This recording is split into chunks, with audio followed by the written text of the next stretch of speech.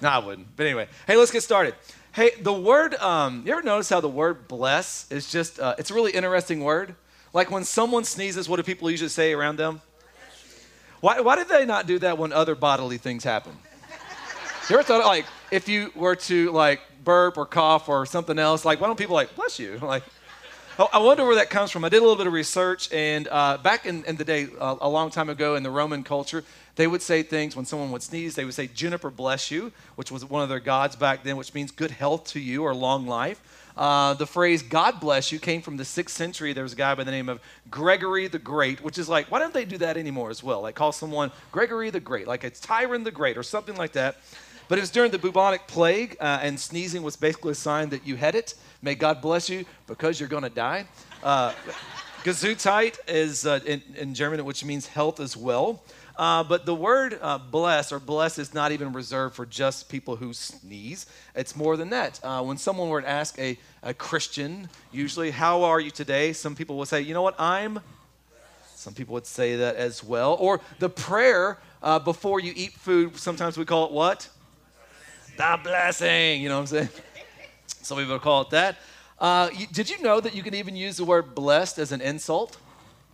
Like if you were to tell a story, you say, hey, I got this family member, we'll just call him Clem. Clem the other day got this email from the king of Nigeria. And the king of Nigeria said he's going to send him $25 million, but the first thing he's got to do is he has to send them $10,000 to get that money cleaned up. And you'd be like, oh, bless him.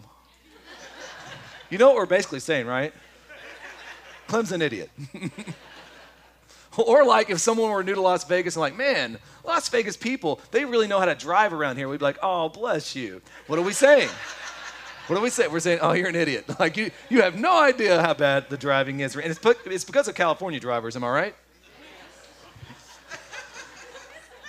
Anywho, blessing is a really interesting word. I think with so many usages, it would be important for us to get to understand it. Well, today we're beginning our brand new series during the Lenten season.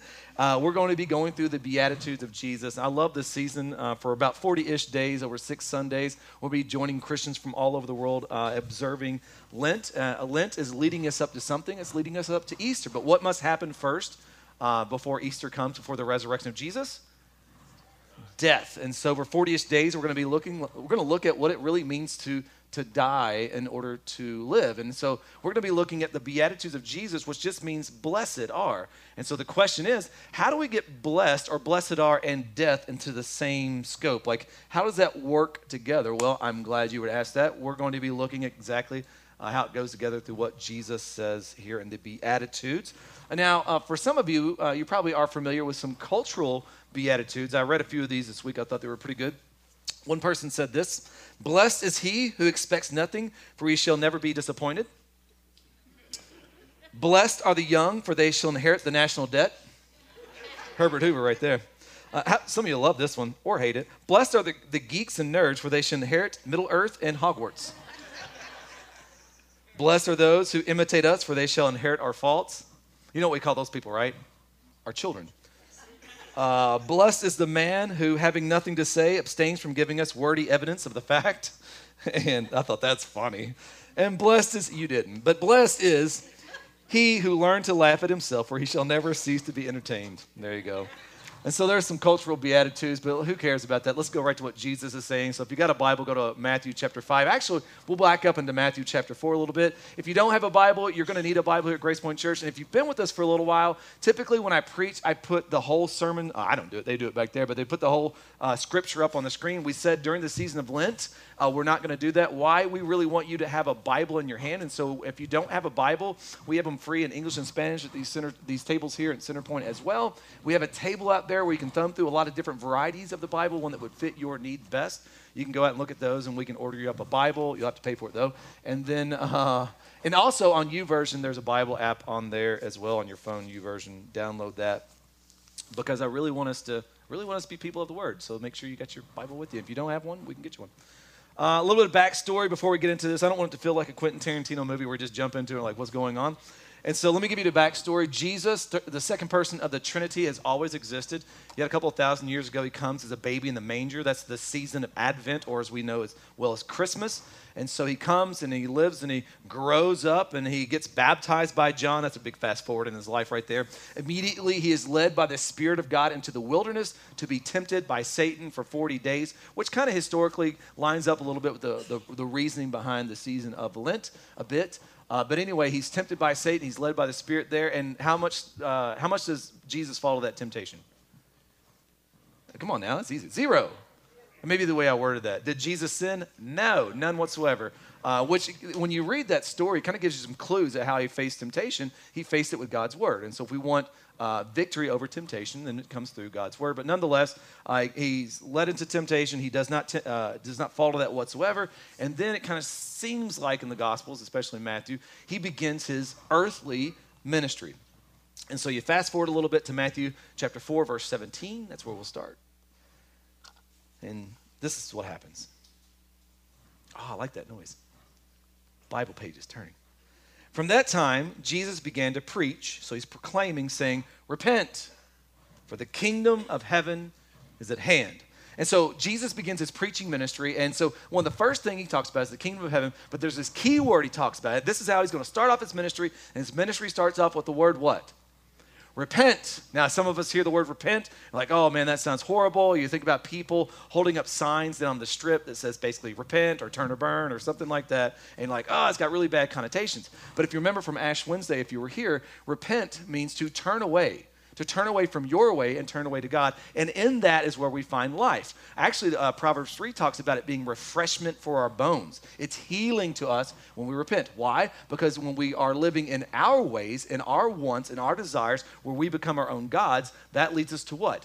Death. And not a good death. But when we go into God's way, it leads us into life, and that's where human beings flourish. And so Jesus says, repent because the kingdom of heaven is near. He's like, turn to God and find life. And as we do that, we find this thing called the kingdom of heaven. The kingdom is not just heaven, although it is, but it's not some lofty idea of a place where we go when we die. It's more than that. Jesus talks about living in the kingdom here and now. What does that mean for us? If we repent, we're living in the kingdom here and now. That means the kingdom has a king, and the king's name is? And so we live under his rule and his reign and his care and all that right now and for all eternity. And so that's what he's talking about. Got it? So he's going about, and he's talking about this kingdom of heaven, and it's grabbing some traction. People are kind of starting to follow him. And so he goes out, and he's pretty selective. He goes and grabs disciples. Now, you think Jesus would go get like the cream of the crop, the greatest rabbis ever or whatever, but he doesn't, does he? Which is really good news for us, isn't it? He goes and gets a bunch of stinky fishermen. Now, if you're a fisherman, like no offense on that whatsoever, but you probably smell like fish, and that smells, okay? You know what I'm saying?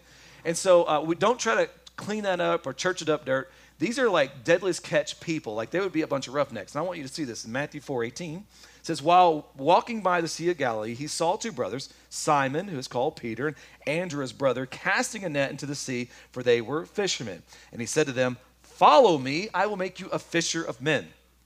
Immediately, that means right then, they left their nets and followed him. So it cost to follow Jesus. And going on from there, he saw two other brothers, James, the son of Zebedee, and John, his brothers, in the boat with Zebedee, their father, mending their nets. And he called them. Immediately, they left their boat and their father to follow him. Not only did they leave their business, they left their father as well. And he went up throughout all of Galilee, teaching in their synagogues, proclaiming the gospel of the kingdom, and healing every disease and every affliction among the people. And now watch. So his fame spread. So word got around. This Jesus, he's healing people, and he's teaching and doing all these things. His fame spread throughout all Syria, and they brought him all the sick, those afflicted with various diseases and pains, those oppressed by demons, epileptics, paralytics, and he healed them.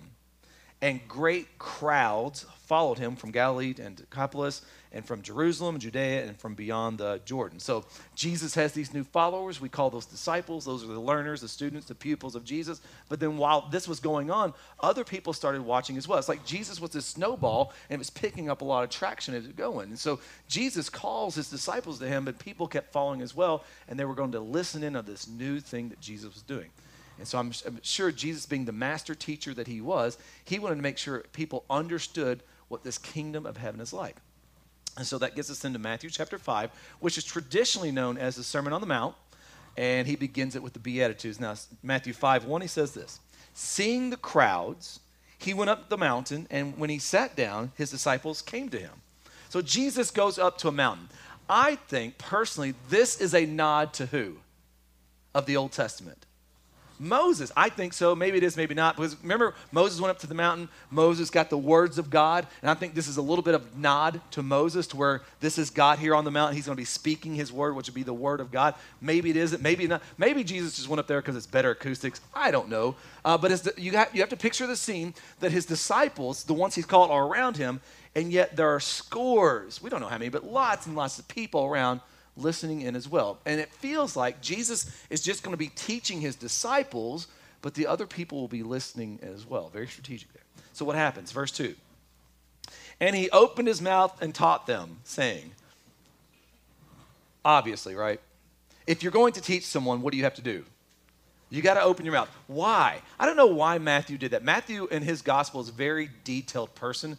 Perhaps he's signaling to us that what's getting ready to come out of the mouth of Jesus is authoritative, that we should listen to it, we should heed it, and we should obey it. So he's trying to kind of give us a clue there that we need to pick up on, maybe, maybe not. And he says this in verse 3, blessed are the poor in spirit, for theirs is the kingdom of heaven. This one verse is the key to everything. It is the key to life now. It is the key to eternal life.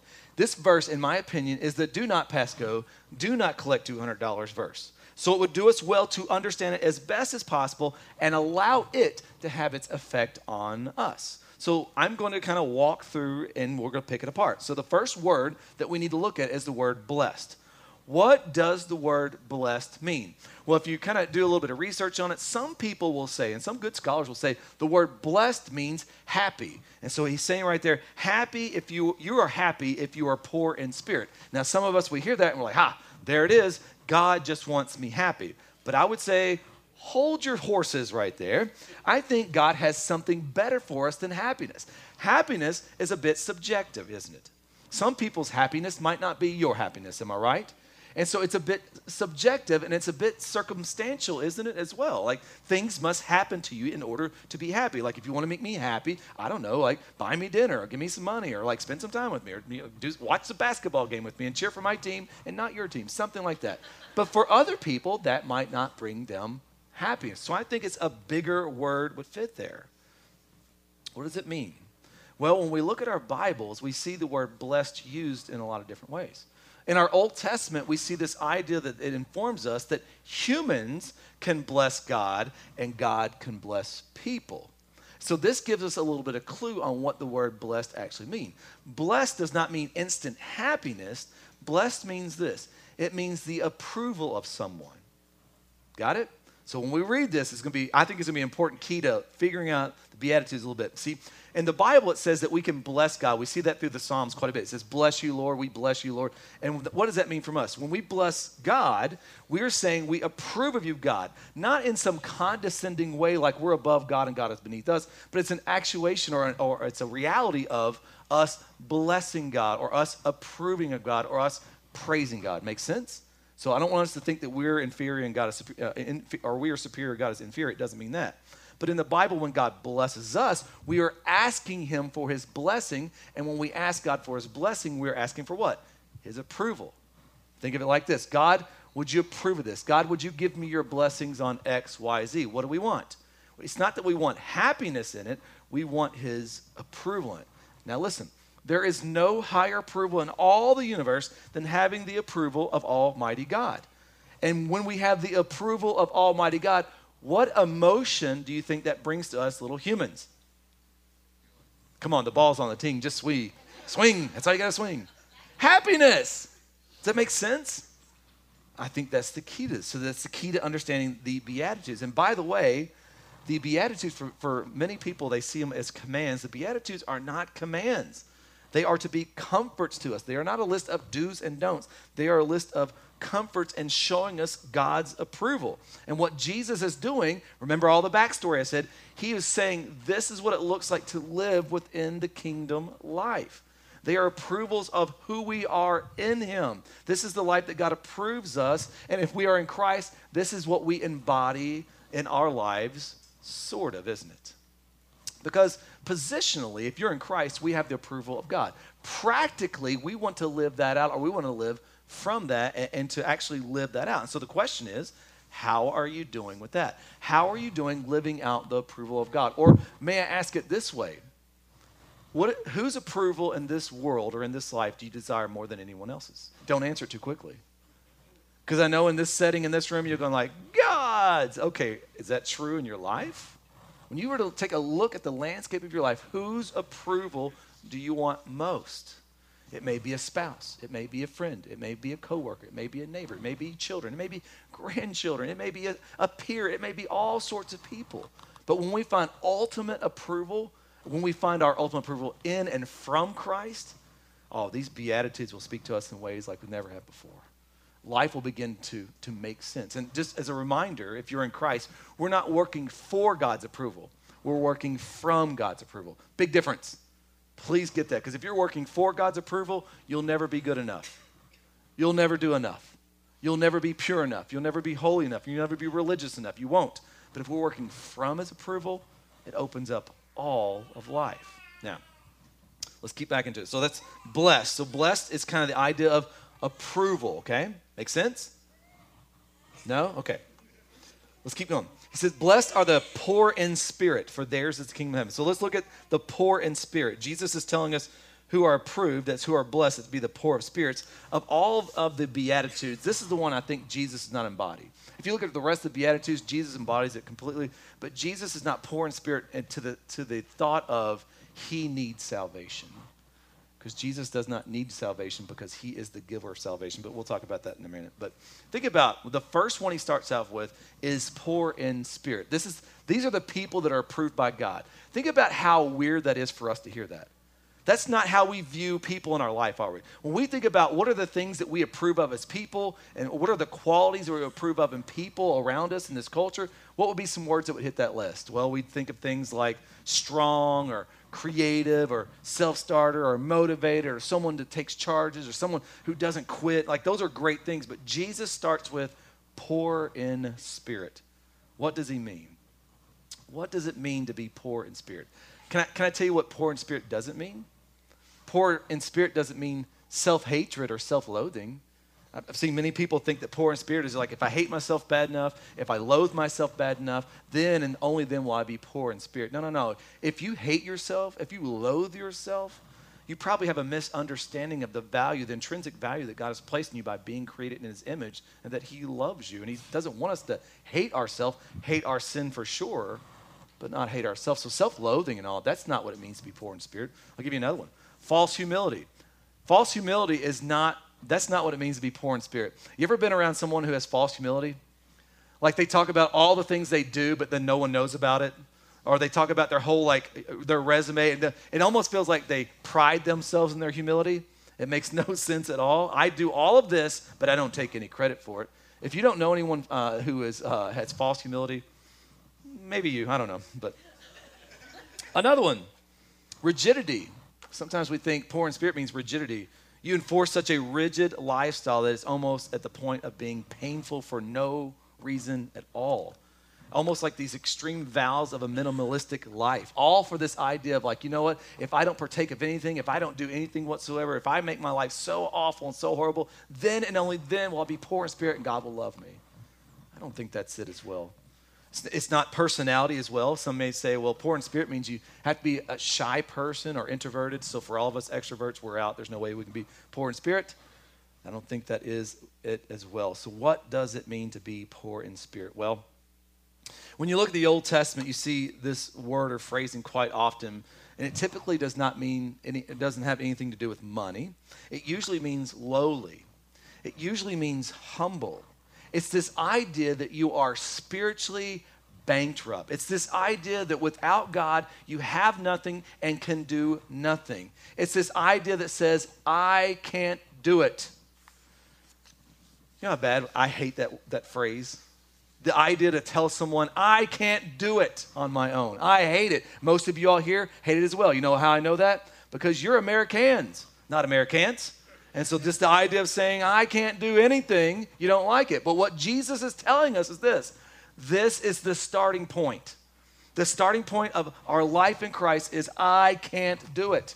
I can't do enough to get God to approve of me. I can't be good enough, smart enough, savvy enough, religious enough, good enough. I can't do any of it. I cannot save myself. This is the starting point. This is where Jesus wants us to begin. The poor in spirit are those who know that they are sinners and do not have the spiritual resources, the gumption, the gusto, or anything to carry out God's demands. That is the beginning. See, Jesus' description of life in the kingdom is not about trying harder to gaining power and control and then mastering their spiritual life. No, no, no. It begins with powerlessness. It begins with surrender.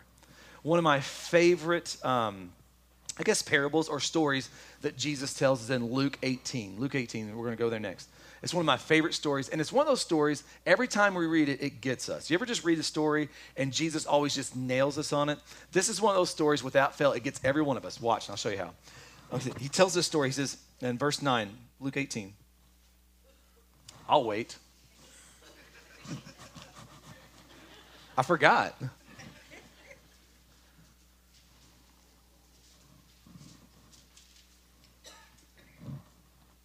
This is so much fun. Oh, man. So Jesus is telling the story. He said this. He also told this parable to some who trusted in themselves. So that would be self-righteousness. That they were righteous and treated other people with contempt. You can kind of see it sitting right there. They're thinking they are good. Other people are not as good as them. 2 men went up into the temple to pray, one a Pharisee and the other a tax collector. So the Pharisee would be looked upon as like, hey, he's the religious person. They've got it going. Everything's in order in their life. They're good people. They're close to God. And the tax collector were the most hated people of the time because they were usually Jewish people who were collecting taxes, more taxes than they should, from their own people, and they were viewed as traitors. You got a situation of the 2 people, and here's what happens. The Pharisee, standing by himself, prayed thus, God, I thank you that I'm not like other men, extortioners, unjust, adulterers, or even like this tax collector. Like pointing the guy out in his prayer. That's an passive-aggressive. That's an aggressively passive prayer right there. And then he gives his resume. I fast twice a week. I give tithes at all I get. And so he's pointed out that he's not like other people. He's pointed out all these good things he does. But the tax collector, standing far off, would not even lift his eyes to heaven, but beat his breast, saying, God, be merciful to me, a sinner. That's it. That's poor in spirit. God, be merciful to me, a sinner. I tell you, this man went down to his home justified, meaning right with God, rather than the other. For everyone who exalts himself, lifts himself up, will be humbled, but the one who humbles himself will be exalted. Now, be honest. Every one of us read that, and we're like, whoo, man, I'm glad I'm not like a Pharisee. It's the same thing.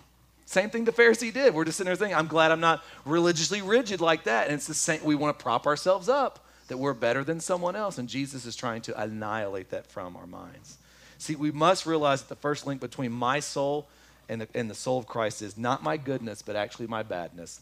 Not my merit, but actually my misery. And not my standing, but actually my failing. See, we do not like the word poor. We don't see poor as a good thing, nor noble thing. We see poor as bad. We tend, if not careful, to look at people who are poor and say, we know they're lazy, or they didn't take their opportunities, or they are slack, or they don't work as hard as me. They should get up and just do something. Poor is something we avoid at all costs. But Jesus begins the Sermon on the Mount, begins his Beatitudes with, we must be poor in spirit. We read this, and we struggle. I don't want to be poor. Jesus says, be poor. You must be needy. I remember watching my kids learn how to tie their shoes and their little fat sausage fingers when they're little, and they're trying to really work at it. And like you're sitting back there as a parent like, let me just say it. I'm sitting back there as an impatient parent like, kids, we got to go. And so like, come on. And it's like, I want to do it for them. They're like, no, Daddy, I can do it. And they do it. And you feel so proud of them, like, yeah, you did it on your own. And like, that's a good thing. It's actually not a bad thing, but the kingdom's a little bit upside down on these situations to where it's not like that when it comes before our relationship with God. He does everything. We do nothing. We just fumble with the laces at all times. He is the one that must do it.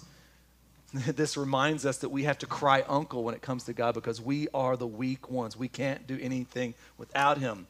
People will argue outside and say, you know what, Christianity is for weak people. And the next time someone tells you Christianity is for weak people, you know what you should respond? Yes, it is. I'm weak. Come and join me. Christianity is just a crutch. Oh, it's more than a crutch. It's the whole wheelchair. It's everything. I got nothing on my own. It is the coma bed. It's the life support. It is everything that I have. That's the place we must be. It's nothing. That's where we all probably struggle the most, needing Jesus. Maybe there's a season in your life, you've been following Jesus for a while, and there's a weak season in your life, and you feel like it was the closest you've ever been to God. I feel like everything was just clicking, and you were relating with him and everything, but then something happened. You lost that mojo with God, if you will. That closeness is no longer there, and you stopped growing. What happened? I'll tell you exactly what happens to us when that happens. We become strong. See, that's the problem with Christianity sometimes. We mess it up where we become the strong ones in there. So what does that look like? Here's what it looks like if you're strong in yourself right now. Let me give you some symptoms of a person who is too strong for their own good right now. One, you lack prayer. You know why? There's no more dependence upon God. Why do I need to pray about these situations? I just get out there and get stuff done. You know what? I have said that to myself before. You haven't? Darn it. It was just me. The second one, a lack of reading God's word. Why would I hunger and thirst for life in there when I can find life in and of myself right now where I'm at? A lack of worship to where I don't want to use my voice. I don't want to use any of that to sing and to worship God. Because like, why would I sing his praises when I'm not doing that bad myself? I'm pretty good. A lack of repentance. A lack of repentance is a great sign that shows you become strong. Why? Because that sin's not that big of a deal anymore, or I've got it kind of handled, or God, he's just really not that worried about it. It just shows that you become strong. Or a lack of community to where there's no accountability. I don't need anyone in my life. I've got this all on my own. What happens there? We have become strong. What should we do? Turn back to Jesus. That's called repentance. Become weak again. Tell him of your great need because you have become strong in yourself, which is absolutely worth nothing. Jesus reminds us to be weak, to go back to the beginning. We must be poor in spirit.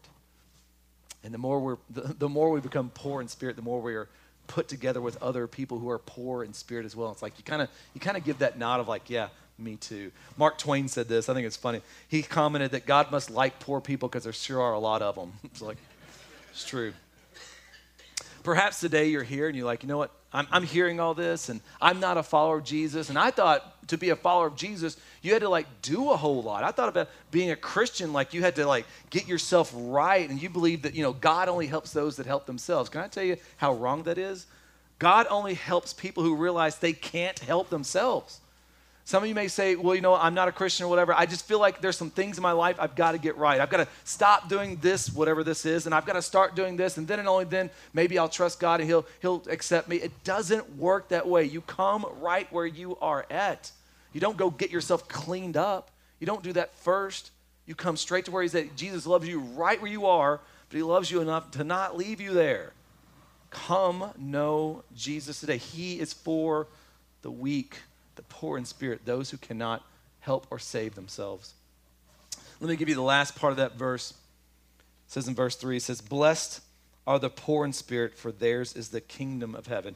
Notice that, just some notice, in Matthew's gospel, he says a lot of times the kingdom of heaven, but you see other writings, the kingdom of God. Is there a difference?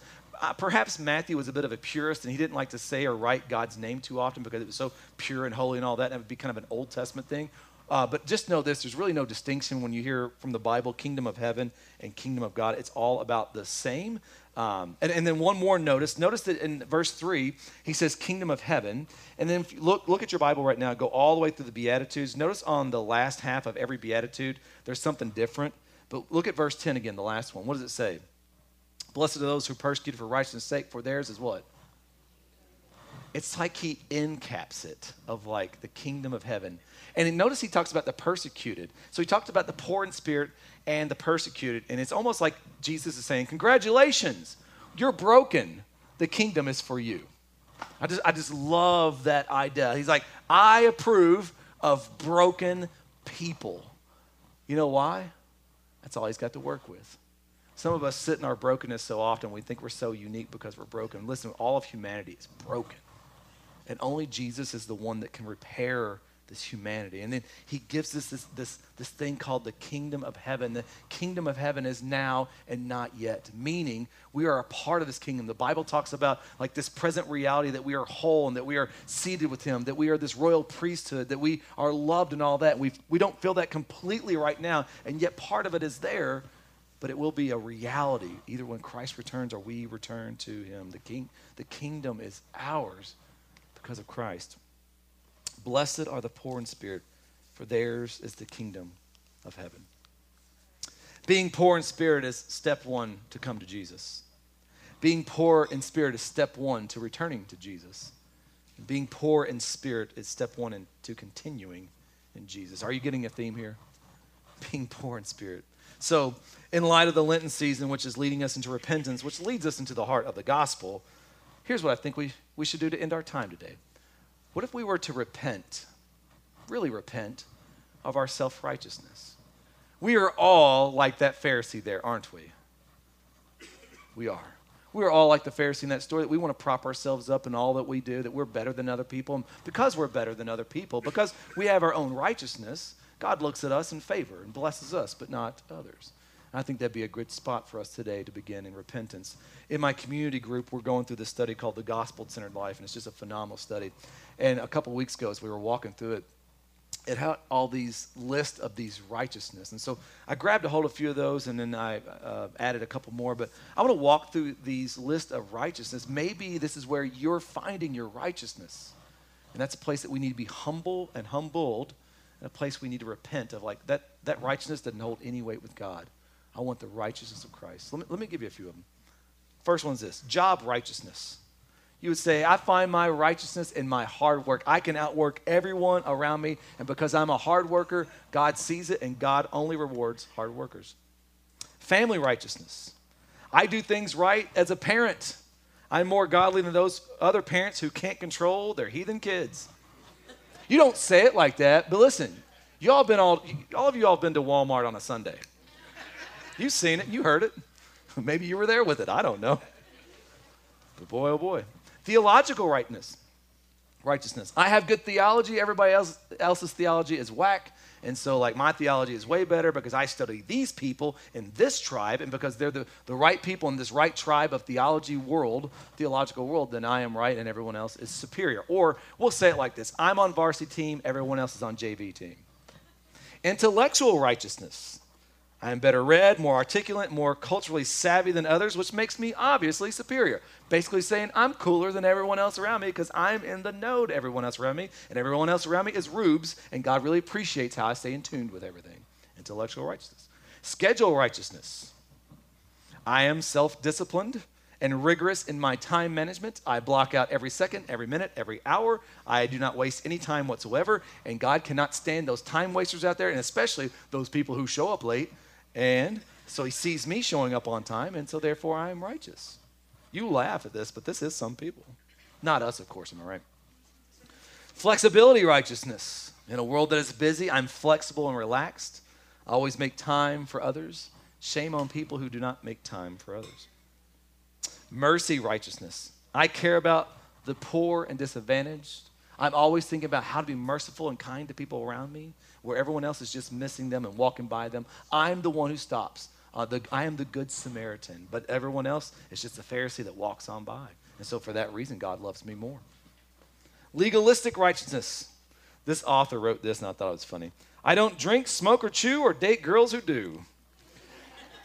Too many Christians aren't concerned about holiness these days. And so you're a holiness person. Like, I'm all about some holiness. I care about being holy, which is a great thing. But shame on those people who don't, because God looks at my holiness. He's like, that guy, that gal, they're on the path. Financial righteousness. I manage money wisely and stay out of debt. I'm not like those other materialistic Christians that are always just buying and spending money and in debt and all that. And I give so much money to the church. You don't know how much I give. And I know God sees it, and he loves me more than those who give nothing. Here's a fun one. Political righteousness. If you really love God, you'll vote for my candidate. I could go into news righteousness if you watch Fox News, if you watch CNN News, if you watch no news whatsoever. But political righteousness, well, that's been a big one. Big one. Tolerance righteousness. I'm open-minded and charitable towards those who don't agree with me. In fact, I'm a lot like Jesus in that way. I can tolerate anything and everything. I never stand for anything. Kind of got to, just kind of go with the flow attitude, and everyone else should have that attitude as well. Education righteousness. I am way more educated than you, and so therefore I must be smarter than you, and therefore God must be happy because I'm a smart person. Or that goes another way. I'm a better educator than you because I love my children more, and I homeschool, private school, or what's the other one? Public school. And so we'll find our righteousness in how we educate our kids. Am I right? Food righteousness. No? Oh, I eat this way, and because I eat this way, I watched all the documentaries. As a matter of fact, I got a PhD in documentaries right now, and I found out that in order to take care of your body and take care of the planet, I eat this way, and because this is me, because I eat this way and I want to take care of the planet, no one else cares about the planet like me, God, so you should have favor upon me, God. Physical righteousness. I take better care of my body, and no one else takes better care of their body, and the body is a temple, and so I must be loved and cared for and approved more by God because can we just go on and on and on? Can we do vaccine righteousness? I got the vaccine. I don't have the vaccine. I don't care. Like whatever that is. Do you see the theme here? We can be rich in our own self-righteousness and not be poor in the Spirit. We can find our righteousness in anything outside of Christ. We've got to be mindful of this. It becomes idolatry. It becomes almost like self-worship or worship of the things that we're finding our righteousness in and what Jesus is calling us to. He's like, the kingdom of heaven is for those who are poor in spirit, those who don't have enough righteousness. And so perhaps one of these today, you can put those back up on if you want. Maybe one of these today, or just you kind of know hey, that's where I'm finding my righteousness. Perhaps today would be a great day to right where we sit and we'll reflect, confess, and repent and ask the Lord to turn you from that to where you can find life in his righteousness. Here's what I want to do. I want to give us a little space to do that. Usually on Sunday, it's like boom, boom, boom, in and out. But I want to slow it down a little bit, a little slow jam here. And I want to give us some space to sit in silence and say, Lord, where am I finding my righteousness outside of you? And when he shows you that, when he reveals that to you, he probably already has, confess of it. Repent of it. That's what the season is for. It's the extra, examination of self so we may repent of our sins. So let's create a little space. We'll have some silence, and you guys can pray that. And then I'll bring us out of it in just a moment. We'll take the Lord's Supper together. Let me start us. Father, right now we open ourselves to you. Jesus, you said that the poor in spirit, those who are needy, understand their great need for you, that apart from you we have nothing, nor can we do anything. And so, Holy Spirit, would you illuminate, would you show us where we're finding our righteousness in instead of you? And would you guide us to confession and to repent, to turn away from that? And may we bear fruit in keeping with repentance, as Jesus says as well. So, Holy Spirit, do your work in your people now.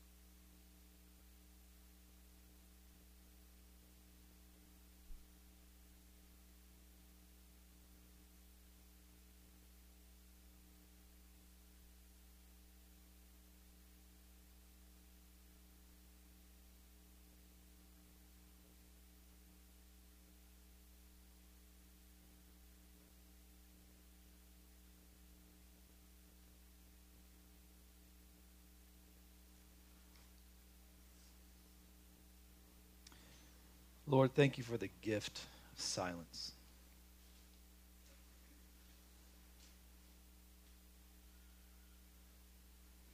May it just be a refreshing drink that we drink down. Many times you meet us in the silence.